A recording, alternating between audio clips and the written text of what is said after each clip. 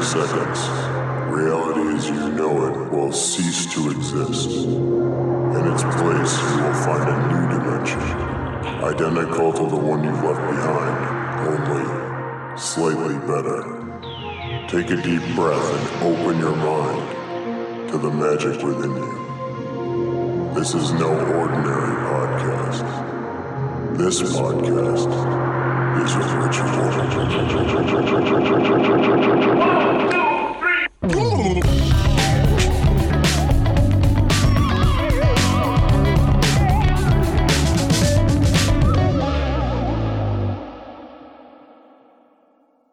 When I first discovered magic, I thought it would be a shortcut. While the chumps of the Muggle world struggled to manifest their desires using mundane methods, like working hard and paying for things with money, magic could deliver speedy results on the cheap via strange synchronicities and dumb luck. Sure, if you wanted a new couch, you could drive down to Pottery Barn and buy a brand new one for $600, or you could cast a sigil and experience the surprise and delight of finding the love seat of your dreams sitting on the side of the road a week later. But now that I'm older and the teensiest bit wiser, I no longer think of magic that way. Rituals aren't an esoteric form of DoorDash. While I've certainly experienced fantastic results with sigils, they're nowhere near as reliable as Amazon Prime. And that's the point. Magic isn't a shortcut. It's a scenic route. So, in that spirit, I invite you to come with me on a journey. Once upon a time, an illustrator named Smo came to a magical event I hosted in Brooklyn. Smo told his friend Shelby about the wizard he'd met, and Shelby started following me on Instagram. On December 20th, 2021, at 2:45 a.m. Eastern Standard Time, Shelby DM'd me a link to a post about The Dragon Riders of the Sticks, a cheap plastic fantasy toy series made in the 80s by a Hong Kong company called Dimensions for Children. Over the next year and a half, we exchanged a scattered handful of shared memes and random DMs, until this April, when I suddenly realized Shelby was based in Gothenburg, Sweden, a place I would be visiting in just a few months. From there, the pace of our conversation increased as I learned more about this mysterious man, Shelby Cinca, an American living in Sweden, juggling multiple creative projects, from the cutesy lo-fi synth vinyl releases he puts out under the name Cat Beats, to Corpse Gnomes, a dungeon synth band featuring Shelby and his fellow musician dressed as gnomes wearing black metal corpse paint. At this point, my curiosity was certainly piqued. And so that's why I asked Shelby to come on this podcast as Ritual, as part of this Swedish series. If nothing else, this podcast is a vehicle for my curiosity and a tool I use to talk to people I'm interested in talking to. Sometimes I start an episode with a clear theme or a title already in mind, and other times I just ask questions and trust that a theme will emerge on its own. Speaking with Shelby, we started with me asking how he ended up in Sweden, and then were immediately interrupted by my house losing power. Recovering from that, we started over, having a conversation that would ultimately be similar, but slightly different from the one we first started. And so that unexpected obstacle led to new explorations, which took us down meandering tangents through punk history, DIY ethics, and Swedish culture to arrive at a magical, musical meditation I never could have expected when we first started. Which is precisely the point. Travel isn't a process of crossing each must-see destination off your list in the most efficient manner. Magic isn't a method for getting exactly what you want on the timetable of when you think you want it. My favorite travel stories all come from detours and near disasters. Missing the bus and having to hitchhike, stopping into the random spot that looks interesting because the line was too long at the place the travel guide said was best. And so magic isn't about finding the most efficient route to the spot you expect it to be. Instead, as we'll learn in this conversation with Shelby Cinca, it's all about how to end up somewhere else. All right, Shelby, welcome back to Ritual Space. I know that this is the start of the conversation for everybody else, but we had just gotten into the conversation when my power cut out completely. And we're like, you know what? Let's spin the dice. Let's flip the coin and see where it goes. So, Shelby, what's our magic word going to be this time? The same or something different? Duality. Duality. All right. Maybe that'll make my power turn back on. Maybe that's the flip of duality. So, all right. Count of 3. 1, 2, 3. Duality. All right. So, Shelby, you found me on Instagram because we have a mutual friend who'd attended some wizard things in New York. And then I'd seen your art and some of your music projects and was like, all right, this is pretty cool. But then at some point when I announced that I was coming to Sweden, you were like, oh, hey, I'm in Sweden. And we started chatting significantly more. And I was curious, how did you end up in Sweden? Because you're not a native-born Swede. No, I grew up in Washington, D.C. area, Northern Virginia, but I ended up in Sweden via my punk band from the 90s called Frodis. Mm-hmm. It so happened that a Swedish hardcore kid was visiting the guitarist for the DC straight edge band Battery, whom we shared a drummer with. And we were very different than Battery, not straight edge hardcore at all, more DC Discord meets Chicago, kind of Jesus Lizard, mathy post-hardcore, I guess. Mm-hmm. And Daniel, this particular dude, he just was always hanging out, went to a bunch of shows, and he saw us, and he was like, wow, that was amazing. He bought some CDs and vinyl. CDs, wow, this was the 90s. Yeah, it was the 90s. And he brought it to his buddy Håkan in Vänersborg, who had a record label, No Looking Back. And Håkan set up a tour for us in, I guess, the year following, 97, with a band from Linköping called Nine. Then we followed up and toured 5 weeks in Sweden alone as the opening band to Refused, and Refused also came with us. And was this before or after The Shape of Punk, the Shape of Noise to Come? Is that the album? Punk to Come. We toured during the release of that, so we toured Sweden, so it was at their peak. So they were fucking huge then, yeah. Yeah, I mean, and they could play anywhere, like 5 weeks in Sweden alone. You could play in a little village, and it was an event, even if it was 100 kids. But of course, that's the beauty of punk. It was great. And then they toured with us in America, and obviously weren't as big in the South and kind of fell apart while they were in the South. But I knew they were going to end as soon as we met them in DC because the vibe was just off. So I was like, okay, they're not having a good time anymore. Yeah. But so it was, but yeah, funnily, we met Refused during that 97 tour because we both played a Vänersborg hardcore like festival called Vanerrocken with the headliners were the Misfits.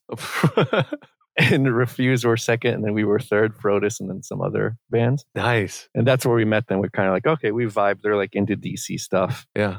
And we kind of speak the same musical language at the time. So we were like, yeah, we should do something. Then it turned out we did something a year later. So I mean, that was a few years before I was really active in punk communities.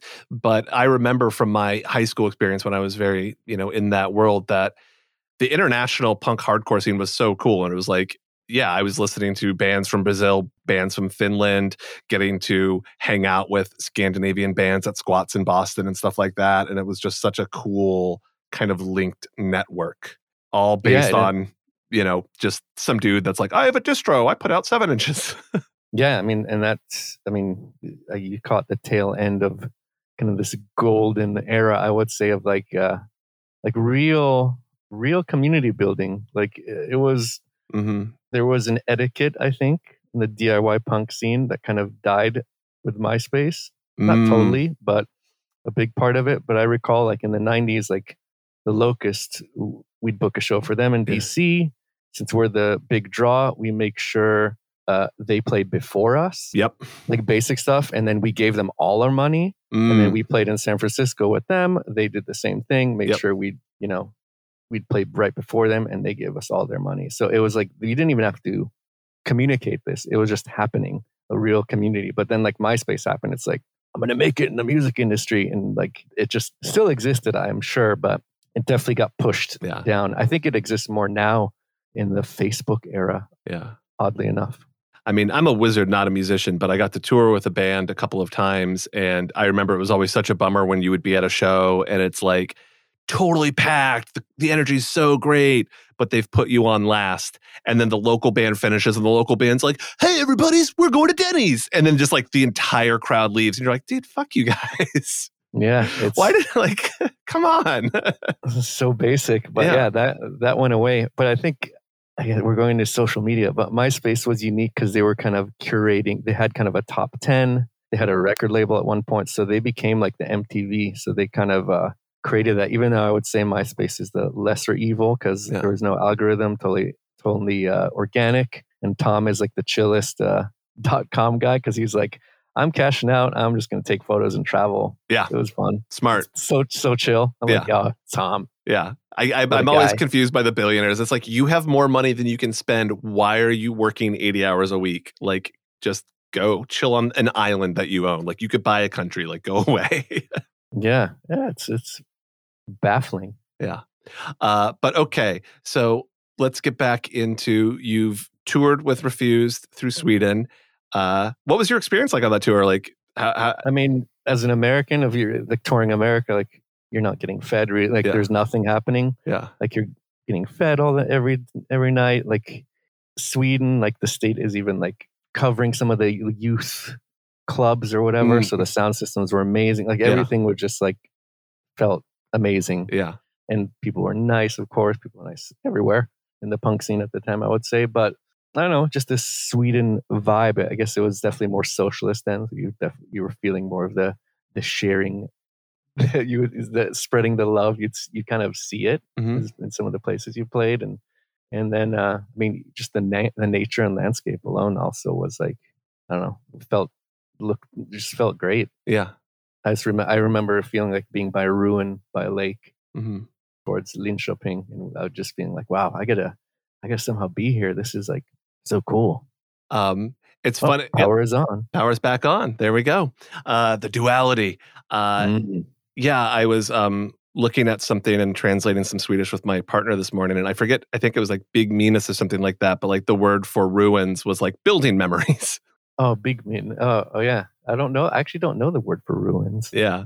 But that would make sense. Building memories. Which I was like, that's a really good version of how to say that. So what brought you? So what's the next step in this journey? So Håkan later started a band, Division Laura Lee. They were on Epitaph, and we just started hanging out more. Like I'd come to Sweden, hang out with him. He'd come to DC, hang out with me. We're just kind of punk vibing. Buds, yeah, punk buds doing stuff. And I mean, at that time, I had a sweet gig doing like AOL pop-up ads. Nice. And paid stupid amount of money, living in a group house for like $400 a month or something. Yep. It's nuts. So it was like good times, early .com era. Yeah. So just hanging out with him, and then eventually on one of those trips, I met my wife. Wonderful. Yeah. So when was that? I should know. She'll be mad. 14 years ago, I believe. Okay.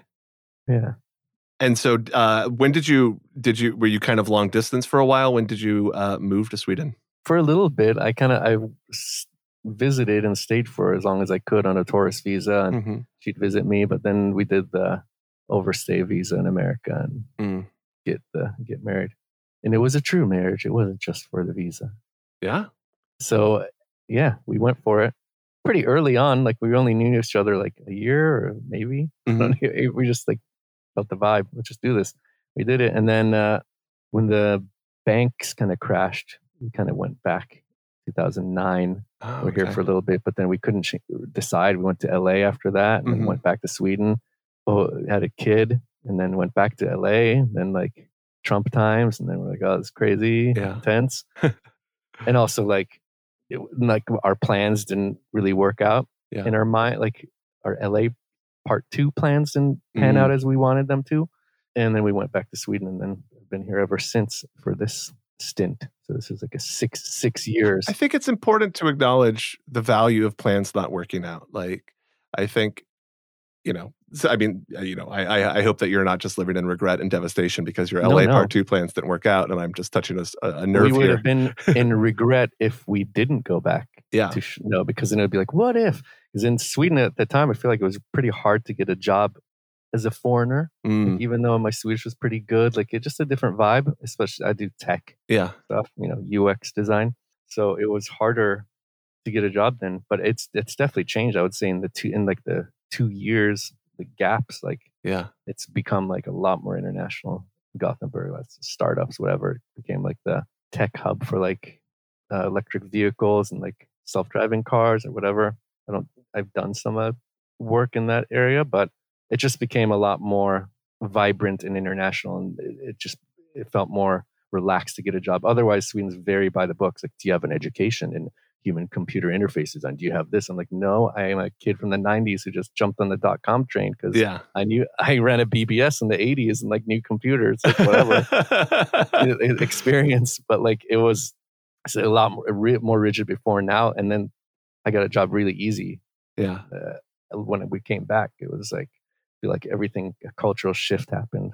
Well, I think the tech industry has really kind of led the charge in that, because I remember when I worked in tech, especially with like the back end server dudes, it was, you'd have people that have like comp sci degrees and stuff like that, but then you'd have a ton of people who are like, I didn't graduate from high school, man. I just like figured all of this out on my own, and now I'm known as incredibly good at it. So yeah, I don't have a hard time finding jobs. Like, yeah, I make your thing run. Totally.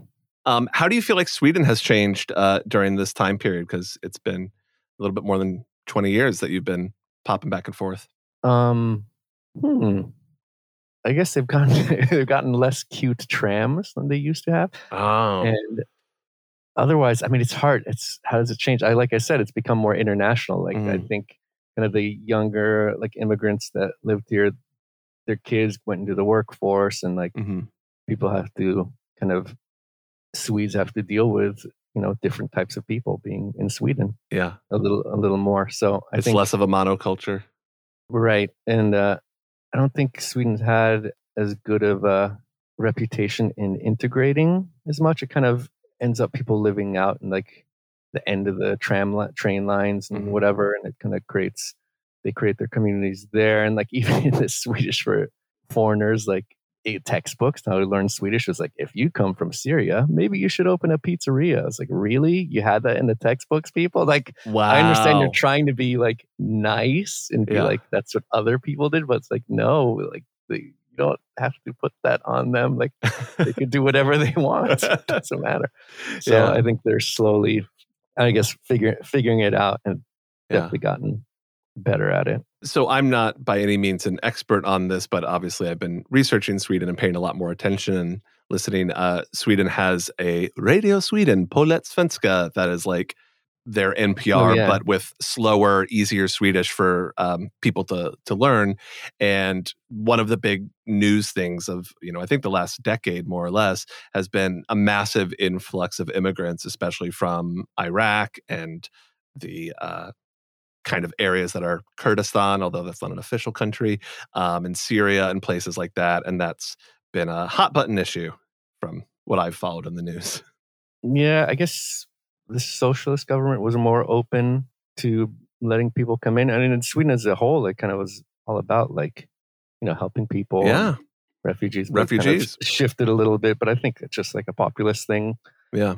It's happened over the years. I mean, you kind of saw it when the bank crash in 2009. Like, I just remember everyone's like, austerity. It's like, no, isn't the point to like not stop all those things? Yeah. I guess, I don't know. Austerity for you, not the banks. The banks, we should give a bunch of billions and billions of dollars and bail out. But you, the individual, tighten your belt. Don't eat avocado toast. Yeah, it's a bit strange. Now, I was born in Romania, so I went to visit. I am also a refugee. Yeah. And first generation in America. So you're like an immigrant squared.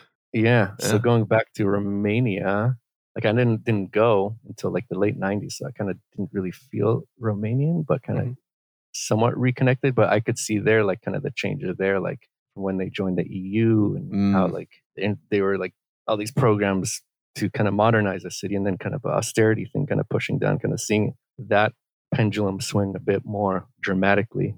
Maybe. Yeah, I mean, the world's changing all over. And I think one of the things that is hard in America is America has such a only us view. We'll like hyper focus on one news item and ignore global events all the time. And when you travel or expatriate, you really get to see a lot more of the differences and similarities by having, I guess, like a wider surface area of context. Yeah. I think it's funny growing up in the DC area in the 80s. It definitely it felt really normal to be an immigrant because everyone was. I feel like in the DC area, it's like I just remember Chinese kid down the street, like Korean kid, like no one. It was totally chill, and I didn't even think about it. Like oddly enough, I didn't think about like where people came. I just thought, okay, this is normal. Until like when we lived in LA, that's where kind of I experienced like the most like open racism, like random guy like working on our house saying something really offensive about like a group of people. Like, what? I thought LA is supposed to be like Cali. Everyone's chill. It's like, no. It's like, whoa. Okay, this is unexpected, especially from like DC, Northern Virginia area, where it's like totally normal to have an Ethiopian restaurant down the street from like El Salvadorian chicken and whatever. It's like just all the cultures kind of meshing together. But I think DC is unique that way because all the embassies and just kind of the diaspora, as they say.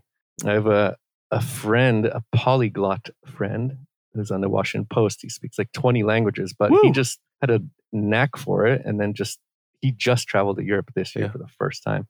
But he just learned it. He just like hung out with kids from Russia, kids from like Peru, wherever, in the punk scene and outside the punk scene, just because all the embassies are there. And he would just like start picking up the languages and like practicing with them. Yeah. I mean, some people are very good at it. And also it's baffling to me because I've gone from being okay at Spanish, like I can get around a Spanish speaking country and kind of like figure it out, to learning Swedish. And I'm like, oh, how are you supposed to keep this many parallel words? Like I'll be in the middle of saying something in Swedish and I'm like, traducir that's Spanish. Nope, that's not the language I'm looking for. So I can't imagine juggling 20.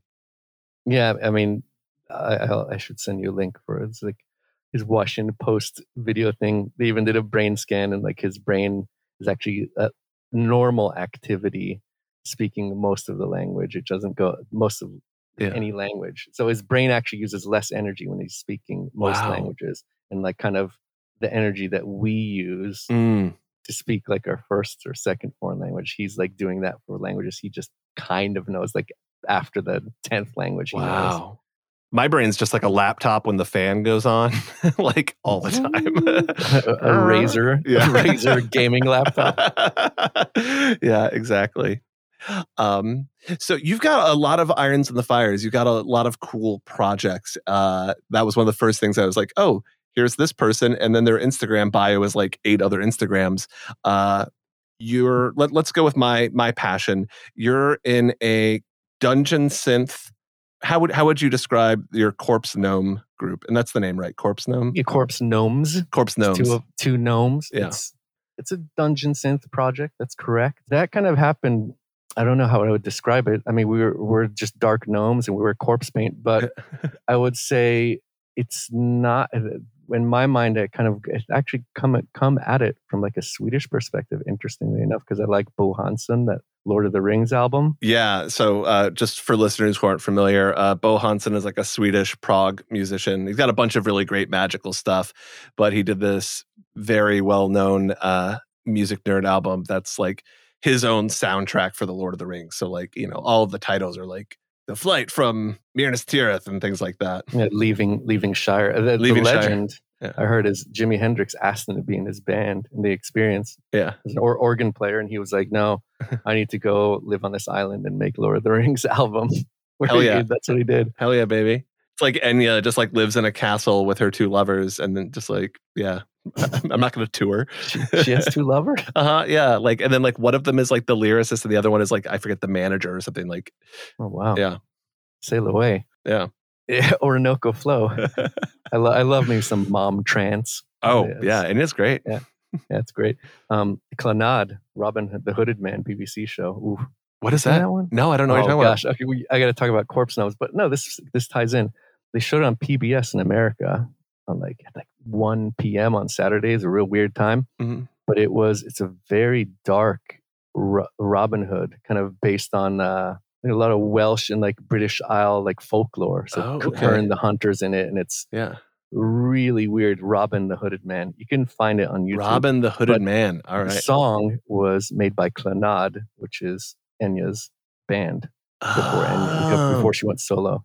All right. And we may or may not use a sample from Corpse Knows. May or may not have a sample from that show. Yeah. But I mean, that show, now it's kind of tying into the cult. Like you saw that show, you were like, what is going on? It's like her and the hunter, who is that, coming out of the woods talking to Robin of the Hood, and there's like a evil wizard and a silver arrow. I mean, I'm into it. You got to get into that. But yeah, so going back to Corpse Gnomes, I guess it picks up on kind of these occult themes, of course, that I liked and when I was younger, and Lord of the Rings by Bo Hansson. And then my friend Christian Alsing, he's a very capable musician. We just improvised. Yeah. So we just kind of had a vibe and went for it. But I would say it took me like 2 years to kind of get my mind in the dungeon synth thing. I was always doing it on the side. Had like a more friendly fantasy things I was doing. I think I had gnome in one of the concept names, Moss Gnome or Invisible Gnome. I don't remember. Radio Gnome and Invisible Gnome Radio Trilogy. Is that the Gong records? Gong, yeah, something like that. But yeah, I saw Gong Radio live. Gnome Invisible Trilogy, something like that. Yeah, I saw Gong live in Maryland once. Anyway, and the guy is a wizard. I mean, oh yeah, David Allen. Yeah, yeah. Oh, too many tangents. That's what it's all about, man. It's just a big ball of yarn. do you I have the Gong book, and apparently there was like a big rivalry. He thought Magma was evil, and so there's like the symbols they were battling with, like sigils. Like that's so funny. Magma, the other prog band. I'm gonna just go on these tangents, but there's a really funny story. I think it's David Allen. So you know the show The Jeffersons? Moving on up. The guy that plays like the main Jefferson's character, I forget his name, George something, but he was a huge Gong fan. Like this is like the height of the Jeffersons being like one of the biggest sitcoms of the 70s. He's a huge prog rock fan, loves Gong. Here's that David Allen, or I'm pretty sure that's who it was because there's a million people in Gong. But here's like that guy's entire, he's like, oh, you got to get him over to hang out with me. Like, manager, bring him over. And so he gets him to come over, and this actor, I'm forgetting his name, but anyways, he's deep in the throes of a crack addiction at that time too. And so he's got this like weird scene with like women all over the place, this crazy penthouse apartment. And he's like, this is like the Flying Teapot room. And they have this closet where they have the song Flying Teapot by Gong just playing on loop. And he's like, you want to hang out in here and smoke crack with me? And David, I was like, no, man, I think I got to go. Do a recording they thing. Flew him out for that? I don't think they flew him out. I think he was like in town or something, and they were like, get him over here, like. Hey man, I'm just playing a gig. Yeah, I mean, it's pretty wild scene you got here, but I gotta go, man. Yeah, it's like, I'm sketched out. See you later. Yeah, of course. All right, so back on track. We're on the main path, deep into the forest. There's gnomes everywhere. Yeah, so I had this dungeon synth, dabbling with it for like a couple years, and then my friend Cecilia Yelt, the tattoo artist, had an art exhibit at this kind of bar club place where, I mean, most of her painting, all her paintings are very dark, like bleeding eyes and kind of a lot of torture stuff. Yeah. She asked us, can you do music for it? Asked me. I was like, yeah. And I was like, okay, I guess let's do Corpse Gnomes. And then I don't even think we practiced. Maybe we did once. I actually don't remember, but we just showed up. I had a bunch of loops going on. I knew what to do. Yeah. She put corpse paint on us, and then boom, we went in, and it was super fun.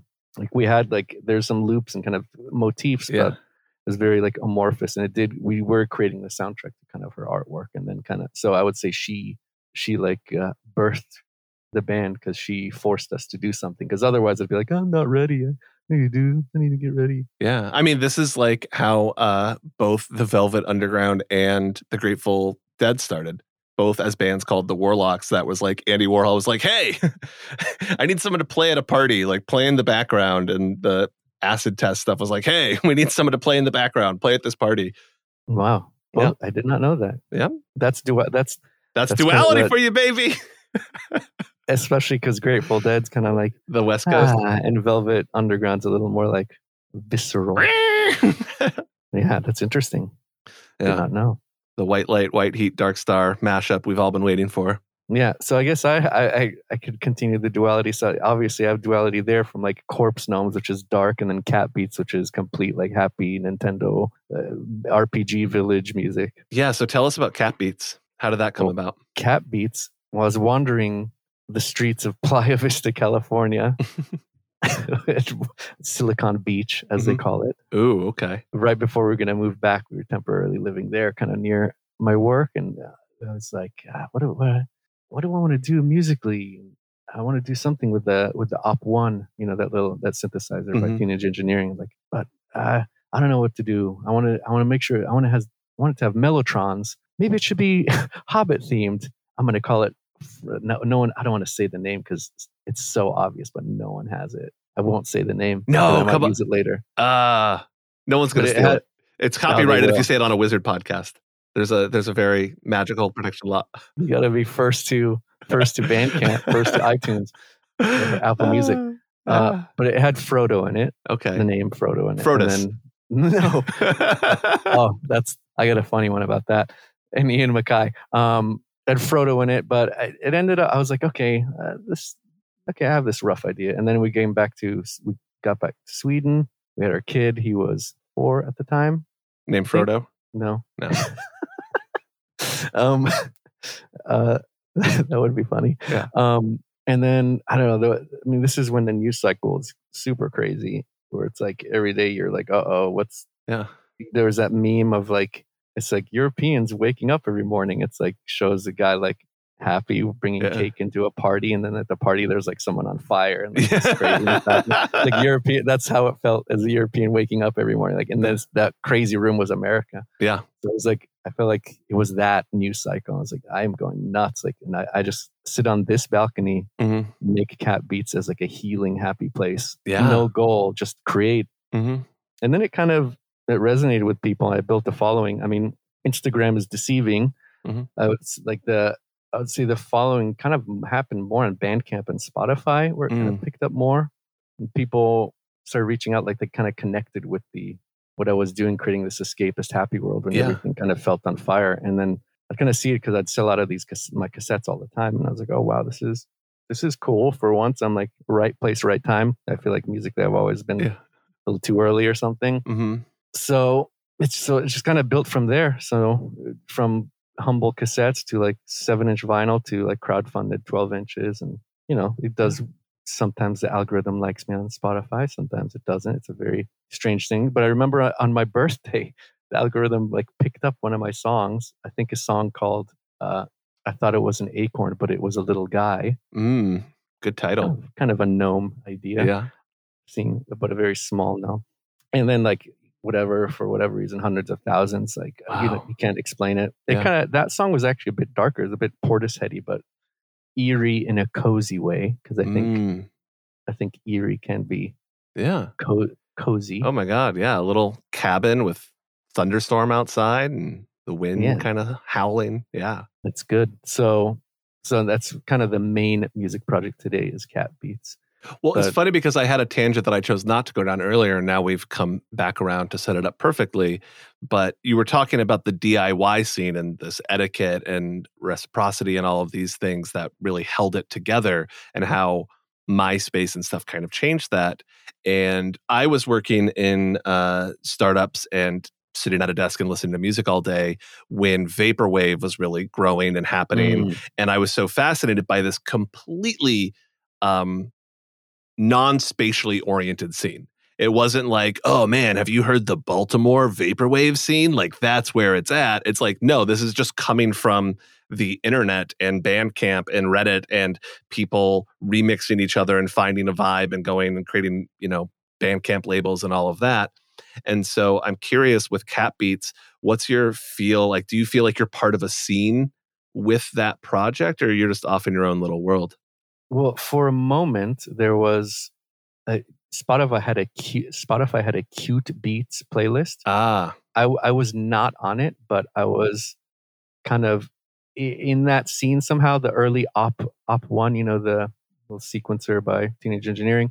There was a Instagram called Op One and Chill, and they kind of would repost a lot of people. This is about 5-6 years ago. Yeah. and they would repost me. So I was kind of in the early Oppo and chill scene. And then it was kind of between lo-fi beats meets Nintendo. But there was a moment where there's this kind of very Nintendo-y thing happening. So I latched more onto that aspect, the video game aspect. I mean, sometimes I get a little hip-hoppy, but definitely more Nintendo is in my soul. So people say it's everything I make sounds like it should be an Animal Crossing or like a village in some RPG. Sounds like, okay, I'll embrace that. Like RPG villages are super chill and like 16-bit, 8-bit. Like, well, and that's I think become this like YouTube genre with the lo-fi hip hop beats, the chill and study too, and then there's other ones where we'll have like the most minimal animation, and it's kind of similar to the same vibe of like, I think more and more we like the idea of being in a cozy fantasy world where we're just sitting on a porch with a cartoon frog and a cat, and the rain's gently falling and our tea is misting, and it's just different than the chaos of the world outside. Yeah, though I think the cute beats thing kind of, it lost, like Spotify removed that playlist and it kind of lost steam, and I would say lo-fi beats took over. It would still have some elements in there, but I'm kind of in between. I'm too beats for, it's kind of my Frodis dilemma. At the time in the 90s, it was like, oh, you're too screamy for indie and too like indie for hardcore. Yeah. And so I'm like too video game for lo-fi and too lo-fi for video game or something. But I think people are more open now. So I obviously have like a crowd. You are the third thing that is neither and contains both. Yeah, everything goes in waves. Yeah. So somehow it fits in under chill wave too. Chill wave is a very strange amorphous genre. It could be, and it's like, yeah, that's a kind of, what is it? That also, that's like an older one. That's like one of those, late 2000s music blog things where everyone was trying to mint whatever the next scene was going to be, and it was just a bunch of bloggers being like, "Wave, yeah, this is a steam dolphin trap. I called it. I named it. It's mine now." Steam dolphin trap sounds awesome. Yeah. Or what was it? No, I was trying to think of sea punk. I was like, there was like vaporwave and witch house and sea punk, and some of these were kind of more real than others, I think. Well, I think I went deep down. I love vaporwave. I went deep down the rabbit hole. Apparently, it was like sea punk as like a visual genre, picking up on like the echo of the dolphin and blah blah blah. Yeah, whatever. And I read too many articles about all that. Well, that was I think one of the things that was so interesting, because like vaporwave was so conceptually interested in itself that like, yes, there's vaporwave music, there's vaporwave aesthetic, and then there's also vaporwave discourse of, Pitchfork writers doing a big think piece about like the aesthetics of a dead mall as a holographic virtual reality future that we're trapped inside the loops of capitalism. It just gives you a lot to chew. But I think it's amazing, like kids who never experienced the 80s like captured like a nostalgia that someone who was there in the 80s at a mall was like, wow, they hit this. They hit it. Yeah. They hit the vibe. And I get a little misty listening to the right vaporwave. I think the weirdest one is like News at 11, whatever that one is, like the about 9/11. Like right before 9/11. I don't know that. It's fascinating. It's like, it's an album, or it's like, it's an album, like vinyl. It blew up, and it's kind of like the last moment of, it's like where America lost its innocence. So it's like kind of building up to 9/11. And like everything's so happy, like the weather reports and all these things, and it was sunny. And someone said, like, I don't know who I asked, they're like, America before 9/11, everyone was so optimistic, and then like 9/11 kind of was this moment where like, I was there. I lived in Arlington, Virginia. Our freaking house, our house shook. Whoa. Because the Pentagon's there. Yeah. It was crazy. But it's kind of like this American optimism, kind of like the album gets it. Like it was there. You didn't, my dad could go with me all the way to the check. Oh yeah, the gate. The gate. Mm-hmm. I mean, it kind of was like this, Bill Clinton, like in the 90s, like, woohoo. Yeah. Our president's playing saxophone. Everything's kind of chill, even though I always felt like it was a bit excessive with the SUV mania back then. But I mean, I think that album captures it, and it's fascinating that the comment, I got sucked down the rabbit hole of reading those comments. Again, go back to the duality thing. It's like this album about a moment right before this moment, and then right after, and it's kind of both. Well, there's a couple of phenomenons that I'm really interested in. There's I always forget the technical term. Maybe it's shifting baseline, but basically everyone's growing up and nostalgizing their past, but then kind of forgetting what their past was actually like, and you get used to things. And so suddenly then you forget, oh, this is weird that you have to take off your shoes at the airport. Like that, if you went back into the 90s and you were trying to get into the airport and you like took off your shoes, everyone would be like, what are you doing? You're like, let me pour out my water bottle. They'd be like, dude, you don't have to do any of that. That's crazy. And yeah, I think that we lose track of these changes very quickly. Like that suddenly just becomes the way the world is, and then we're just going down that path.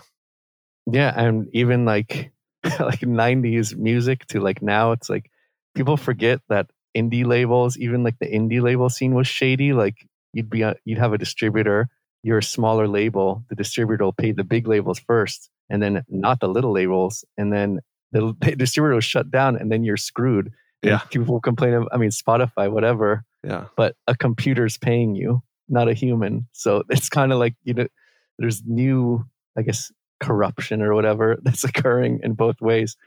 But going to the magic word I didn't use, yeah, which is a Terence McKenna term, novelty. I feel like this is maybe a controversial statement, but maybe Spotify. I think Spotify, yes, they pay too little, but I don't know if they should pay as much as it was as a CD, because it's less novel to have 1 million streams now. Yeah. Like I meet people like on occasion just out in a bar, like, oh, this guy, yeah, 2 million streams. Like it's less novel. So why should you be paid $1 million if it's not as special anymore? Yeah.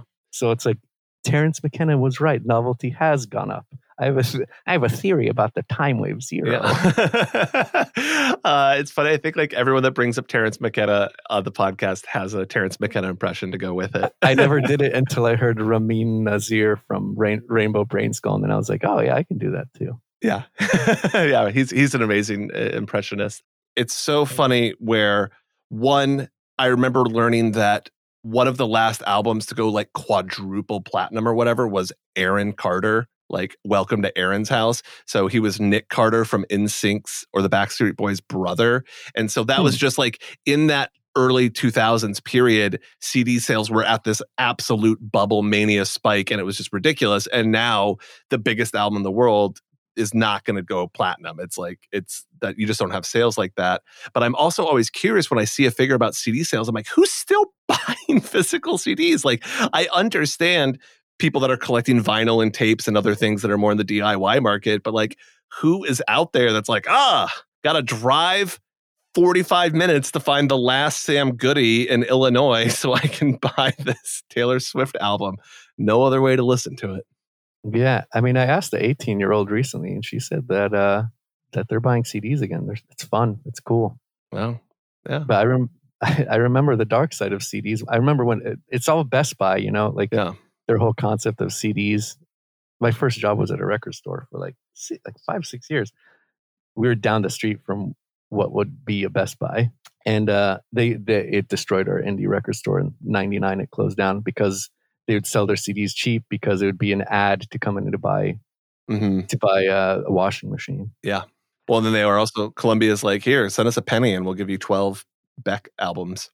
Yeah, but there was something shady about that one. I don't know what it was. Yeah, and then your parents would get charged $30 a month for the next 12 months and couldn't cancel it and were mad that you'd gotten your 12 Beck albums. Yeah, but yeah, someone's buying CDs. Yeah. Well, I've been watching a ton of Swedish TV, and there was a series called The Playlist that was about the formation of Spotify, being a Swedish company. And it's really interesting because it's kind of like Rashomon style, where each episode is the founder, the lawyer, the software guy, the music exec. And so it's showing the story from different angles, and the versions are different. It's all about Daniel Ek, the founder, in the first episode, and later you see, actually other people were more influential and yada yada. But Pirate Bay is a huge part of that, because the Pirate Party was like a bigger movement in Sweden, and it was kind of like wild to watch this and just go, oh my God, I totally forgot about this moment when just everything's on Pirate Bay torrenting. Yeah, it was. I definitely recall that. And it was like it totally makes sense. Like someone like that Daniel I came in from that angle because it was so commonplace in Sweden then. I think there was one artist, even some indie artist. There's some guy, I don't know who it is, someone in Gothenburg, someone told me that makes like a ton of money because Daniel was like, oh, we need to get artists on my new platform. You want to do it? And he signed like an awesome royalty deal. Wow. So there's like some early artists that are like Swedish artists that are like living good because of the early days. Now, I can't cite, my sources on this. This might just be apocryphal, but I remember hearing once about the band Royal Trucks, that when Nirvana's Nevermind blew up and all the major labels were like, we had no idea what was happening. We just need to sign whoever's going to be their next Nirvana. And they're just throwing contracts at all these bands.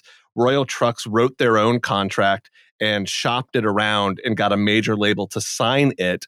And it gave them incredibly favorable terms where I think they retained vinyl rights and were able to put out the records through Drag City while the major label was doing the CDs. And it was like some crazy upfront multi-million-dollar advance. And then they put out the album that infamously had a cover art that was just a toilet bowl full of shit, and Rolling Stones gave it a 0-star review, and they got dropped from the label eventually, but then all of the rights reverted back to them in this it was just such a sweetheart deal. And I think they invested in like an Indian casino with the initial money, and so just really found the right way to do that. But maybe that's all bullshit. I don't know. Ask Ian Svenonius that you talked to before. He's buddies with those guys. I'm sure he is. Yeah, I'll have to call him up. Didn't he he had a band with them? It was not Weird. Was it Weird War? Weird War, yeah. Yeah. Mm-hmm. Yeah, with Neil Haggerty. Yeah. Yeah. I think with Spotify and that show, what really shook me was there was this era where it was like information wants to be free. Like you're never going to be able to charge for things online. And we changed that. Now it's like, oh yeah, I'm not going to pirate movies. I'm just going to watch Netflix. And, I think younger generations, from what I can tell, are not as into piracy as was the vogue back in my day.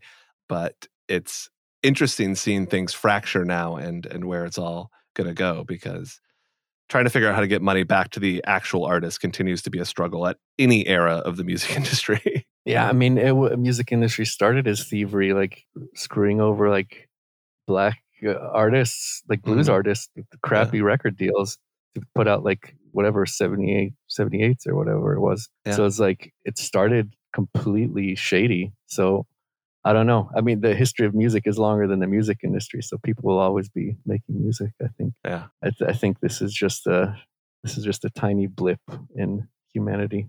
Yeah. I think the Pirate Bay thing is interesting. It's like culture should be subsidized, I guess they were assuming.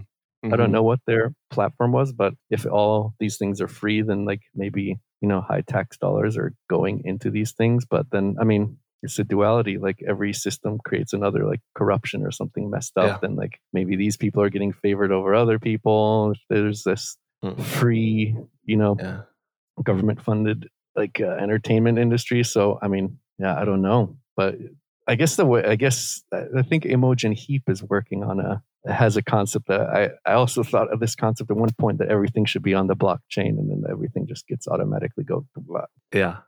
And I think she was also thinking kind of lines I was thinking, like where there's no such thing as copyright. Like if you sample whatever, some old 50s doo-wop thing, and then it blows up, that blockchain will have a little that, and that person's family will get automatically paid or whatever. But I mean, it's just going to become more novel, and like then it's going to be more common that it's just like I don't know what the end game is. Like everyone's going to have 1 million streams, and yeah, what does money mean? And that's what's fascinating about this time, right? Like NFT. Like I'm not into NFTs, but it's just like people. It's to quote Star Wars Episode 1. Your focus determines your reality, right? Qui-Gon said that to Anakin, I believe. That's a good line. I'm sure it comes from something else, but I think about it a lot. And it's like everyone was like, yeah, JPEGs are worth something now because there's a receipt. And then everyone did it. Like humans are amazing. And they just did it. And people believed in it. I don't know if they believe it anymore, but it's like anything. It's like, I mean, though I'm not a big fan of Mr. Trump, but the one thing that he was good at is like he believes what he says. So I guess he's like a manifesting genius in a way. He's like, yeah, it's fake, and there was a million people at my thing, and he really believes it. And Oh yeah. and people feel it. If you really believe it, it's like, so like you're changing your focus determines your reality. Like maybe it's like it's in his head, some things, but I mean, he is shifting. I'm not a liar. You're a liar. Yeah. You're shifting reality with like these words. And I think the one positive thing is like showing like your focus. Like, yes, you can change reality by your words and like believing in things. And then people believe in NFTs. So it's like, we could do anything. So, I mean, they did. I think that was a bubble that's already. Yeah. But I was sad that after COVID, like we didn't keep on pushing the brakes. I was like, I'm ready. I was like, we did this now together as humans. Not everyone was down for it, but I was like, let's keep on going for the environment. Let's fly less. Let's just do whatever we can and like keep on this. Right. Oh yeah. Not the NFT, but the environmental thing, but just slowing down. But then that didn't happen. Like COVID was done. It was like, we got to go on vacation again. I was like, what? No, we don't need to do that anymore. Let's keep on figuring this out. But yeah, I was like, are we just going to agree that like you shouldn't go to like giant, it's a bad idea to have 50,000 person events? And it was like, no, we want to go back to basketball games. Like, I mean, I get it. It's a human thing. But at the same time, I don't know. What does it take for everyone to be like, yeah, let's all do this together? I mean, you can see that people can do it. Yeah. We have to be forced to. I think it's with the way the world is changing and things kind of accelerate, I think, especially going back full circle to, punk culture, punk was resisting a mainstream that didn't want to engage with punk culture. I mean, sure, there was, bands that sold out and, merch you could buy at Hot Topic and stuff, but like being a punk was a weirder thing and it was kind of its own culture, and no one was like, time to like cash in on this like hardcore straight edge punk scene with 7 inches coming from Finland. And I think now everybody is so hyped to look for the next bubble that you don't have that moment where like a scene just gets to be this small little quirky thing in the same way. And instead of like having to fight to like prove that the blockchain, everyone's like, nope, we've got investors that are ready to just throw money at this thing and see if we can ride the hype wave. Oh, is it lo-fi chill hip hop beats is the thing now? Sure, let's start cranking those out. There's a million kids that want to buy a synthesizer and do that. And, it's the here comes everybody effect. Yeah, I mean, the novelty is high and it makes the duality even more like everything's bouncing back and forth. So, I mean, I guess that's where we're at. And again, unfortunately for the environment, it's going to have to be like more catastrophes and like climate refugees and be like, oh, yeah, maybe we should do something about this, right? I don't know. Melt it down, turn it all into MP3s.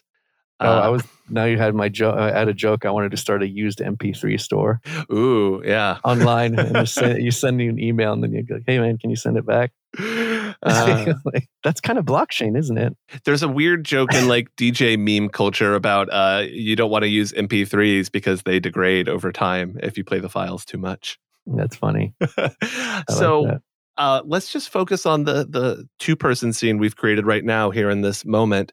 What are you excited about right now? Like, what are the arts and cultures and projects and things that are revving you up? Well, I did apply for a Swedish, there's a Kulturnatta, where there's a cultural night in October. Yeah. And we did kind of an unofficial one where you're not on the website, kind of at this, my friend's kind of clothing skateboard shop spot called the Sunshine Shrine. And now we're doing an official one. I actually applied on time and got a login, and so it's going to be on the Kulturnatta thing. So cool. There's more of people are kind of wandering around the streets during that night and they kind of looking at the program, and then so we could actually have more of a crowd at that Kulturnatta. So I'm happy to be a part of that. Is that are you doing music for that? Is that a new project? It's just Cat Beats and Friends. I don't know exactly what I'm going to do. It'd be me and then whoever else wants to do something. Could be a lot of cozy improvisation. Vibes. Yeah, cozy. Yeah, so I hopefully that spurs me to kind of get more involved, because there is like a bit of a Gothenburg. There's an arts official kind of city arts thing. I have this desire That was the last podcast. The person said desire. Those Yeah. are sweet. Uh-huh. Yeah, maybe she can help me. So museums in the winter. So museums on Thursdays are open until 7 p.m., which is very strange because no one's there. Like parents, kids aren't there. Like Yeah. whatever. So I want to do a thing in the wintertime where it's like no one's out, like ambient music in like these liminal, like unused museum spaces at probably like 5:30 p.m. Give them time to close, whatever. It's like right after dinner, 6 maybe. Just like an hour of like ambient music in like this weird, beautiful wooden nook at the Natural History Museum, or like there's like these weird water at the Maritime Museum. They renovated it. There's like these kind of rooms, kind of pretty thematic rooms. One's kind of like like you lay down and there's a sheet above you and they project like waves on it and have water sounds.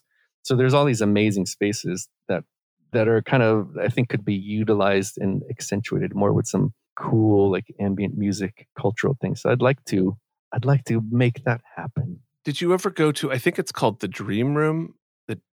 I might be getting the name wrong, and I'm not going to try and look it up in the moment, but Lamont Young's installation in New York City. Do you know what I'm?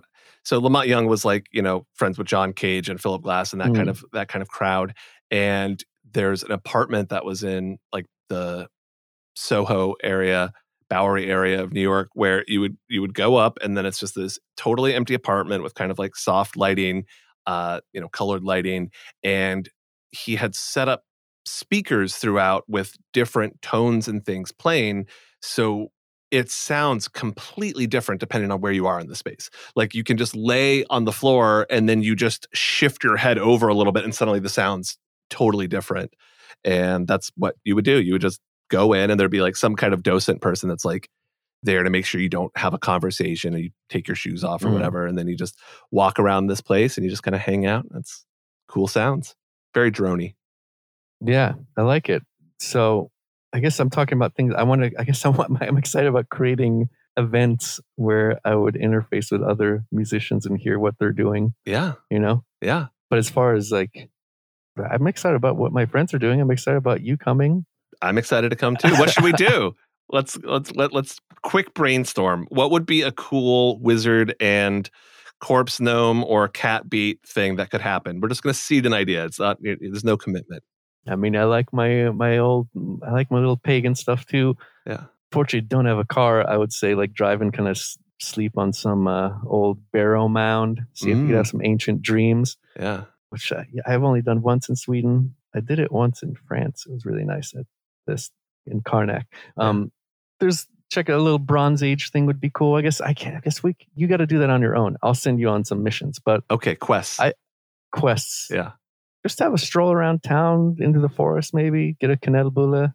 Yeah. Have some coffee. Talk. Fika. Meet some peeps. I mean, fika is the greatest thing in Sweden. Like, that there's a word. I mean, fik, it means cafe, and the fact that it made a verb out of the word cafe. So it's like the act of this will come up coffee and more snack on the podcast if it hasn't already. But just for anyone out there, fika is like the let's go get coffee and a pastry and just hang out and chat. Like offices have fika breaks. Like it's a thing.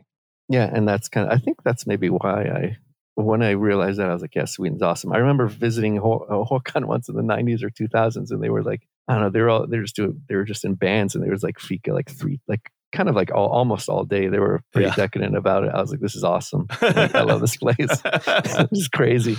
Yeah. So chill. Well, I just want to make, like a magical wizard cafe that looks like one of those YouTube animations, and people can just come in and there's just like wizards vibing to lightly magical synth music. Are there YouTube lo-fi wizards now? No, I was just saying like there's all the other channels where it's like the girl, like studying, right? And it's like we could just make that in real life where it's just a wizard kind of just slowly eating a cinnamon bun and drinking a cup of coffee. Oh, yeah. that would be great. Well, I'd love that. We'll make it happen. Let's end with a spell. So I know we've had kind of a random tangential conversation about prog and punk and all the things in between. But what's a little bit of your magic that the listeners can do to bring some energy, make their world slightly better?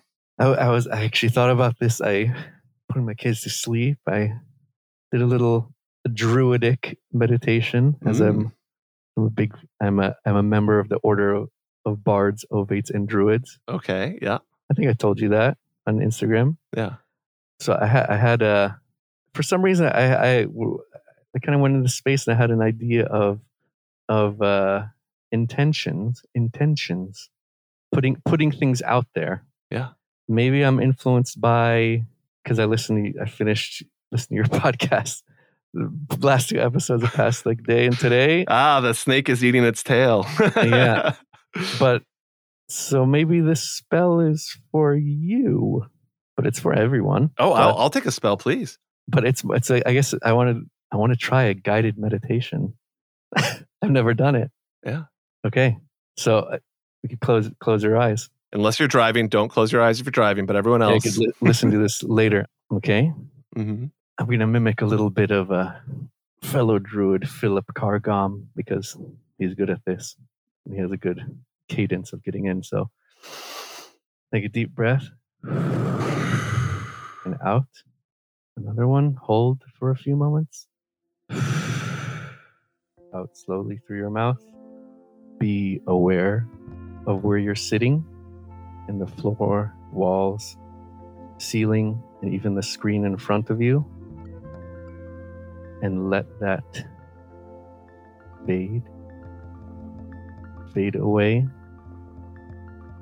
And imagine that you are sitting in a grove in a lush Swedish forest.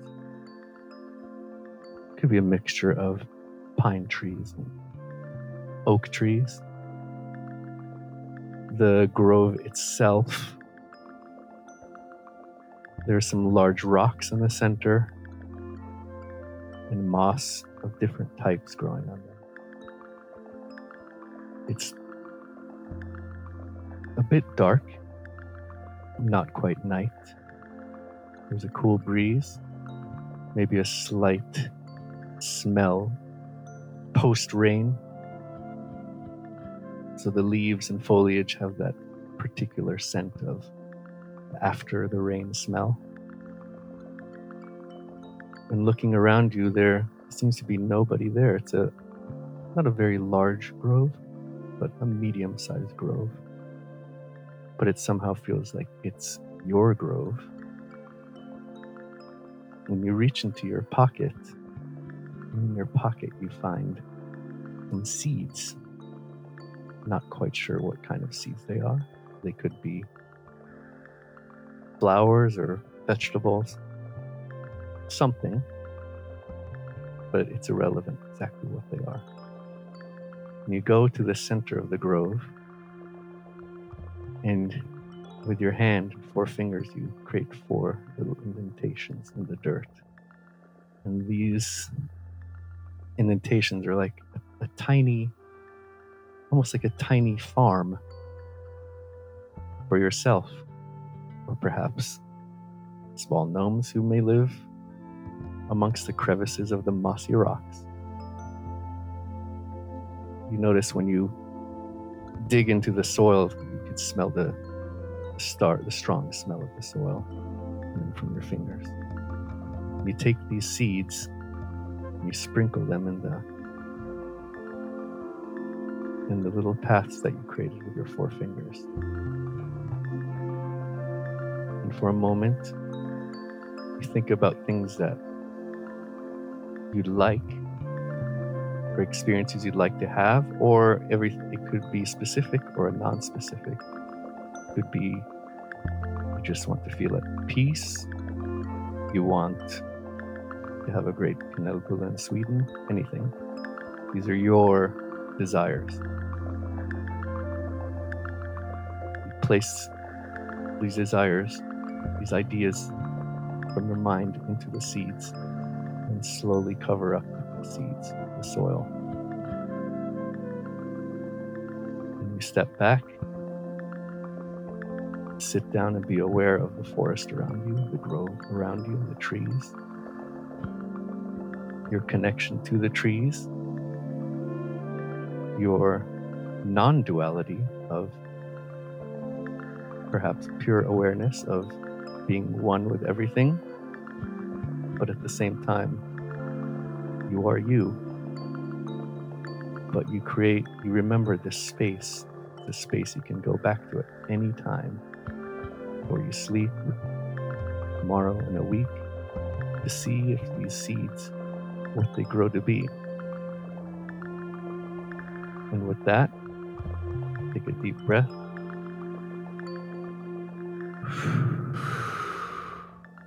And slowly wiggle your toes, move your hands, and become aware of the room you're sitting in, the walls around you, your feet on the ground, your screen in front of you, and let the scene fade. And then open your eyes. Thank you, Shelby. Whoa. So the idea is, I guess that's a bit of a druidic grove meditation, which is common. Mm-hmm.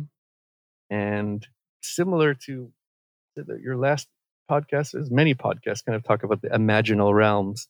Oh, yeah. And kind of setting intentions in the imaginal realms. And that's a big part of modern day druidry as well. But kind of creating these spaces, which for role-playing game nerds like us, we're just totally used to it. I mean, I've never done a meditation in this way. For a second, I was like, should I just break the meditation and be like, there's a trap door and you go, and there's a dungeon? No, okay, yeah. I'm doing this for Devin. I'm going to do a perception check on the seeds. But it's a nice practice because you create these spaces and you set your unconscious intention. It kind of helps you, creates a little space you can go to like level and kind of like think about this specific seed one, which kind of came to me. Mm-hmm. Like as I was waiting for my kids to fall asleep, is more, I guess I was thinking for you and for anyone, just kind of to just setting intentions of what you'd like and kind of seeing where they go. And like oftentimes in life, it never is exactly maybe how you imagine it, but you kind of get there somehow. Oh, absolutely. I love doing every so often these kind of like multi-month ritual sequences where I'll be like, okay, here's the theme. This, each month will be in this order. Maybe it'll be a series of tarot cards, and I'll kind of just do a little something different each month. It's not like, I'm in a monastery and just only focused on one thing, but I'm kind of like, all right, let me just like do a little ritual each month and kind of have a different vibe. And I did one that was all about like soil to seed to sprout, like all the way up to this kind of flowering plant that ended up taking me through COVID. I started it when I was in quarantine in New York, and then I finished it in my new house in Kentucky and was like, wow, that was not where I expected to be at the end of this ritual, but it takes you places. Wow, that's cool. I think on the duality part, I've thought of this one as well because for some reason I feel like summer, even though I feel like summer is a very kind of, I don't know, a very slow time for me in a way, fallow time, if you will. Like I'm too hot to do anything. And I mean, I make some music things and all that, but like it's also, I don't know, going to full. Sweden's very dual, like the winter, like no one hangs out. It's like I like it, but everyone kind of gets cozy and plays video games and do this thing. And then like as soon as they're like sun worshippers, as soon as the sun comes out, it's like so intense, like hang out. I call it stress hanging out. Like, there's a Swedish phrase, passa på. Just like you have to, they say, du måste passa på, det är soligt, it's sunny, you got to go out. And it's like you're stressed out about making plans to fika with your friends because it's good weather. Yeah. So it's kind of not chill in a way. I mean, it's chill, but not chill. So I think. It just reminds me of growing up where parents would be like, it's such a beautiful day. And you're like, yeah, but I just want to play Tony Hawk in this basement. So like, who cares? Don't make me go outside. I mean, it's even more intense in Sweden because it rains so much. So I mean, it's raining today. So I guess it came to me because I feel like I'm in that. Some people feel like summer's like there's a lot of energy and they get a lot of energy, and I mean I get that too. But for me, I felt like it's like opposite. Like I feel like I'm a winter wizard, baby. Yeah, me too. I'm a fall druid, I guess. But the fall is the harvest. But in my mind, it's like I plant the seeds because then when like kind of the Mhm. harvest happens. Yeah. What do you plant in the summertime? I've played Harvest Moon. I don't know what I'm planting. And what is eggplants? I don't know. Yeah. Anyway, Depends on your it climate. felt like it was like I don't know. It came to me. I guess it's a little spell for you, a little meditation for you, or anyone who wants to kind of, as Qui-Gon says, your focus determines your reality. To have something to focus on to create your reality. Beautifully said. Thank you, Shelby. Thank you, Devin. For more of Shelby's magic, you can visit catbeats.life, which is the home for his Cat Beats musical project, or you can check him out on Instagram at Shelby Cinca, where you can see all of the various projects that he has his hands in. And for more of This Podcast is a Ritual, just keep listening to This Podcast is a Ritual. It's magic.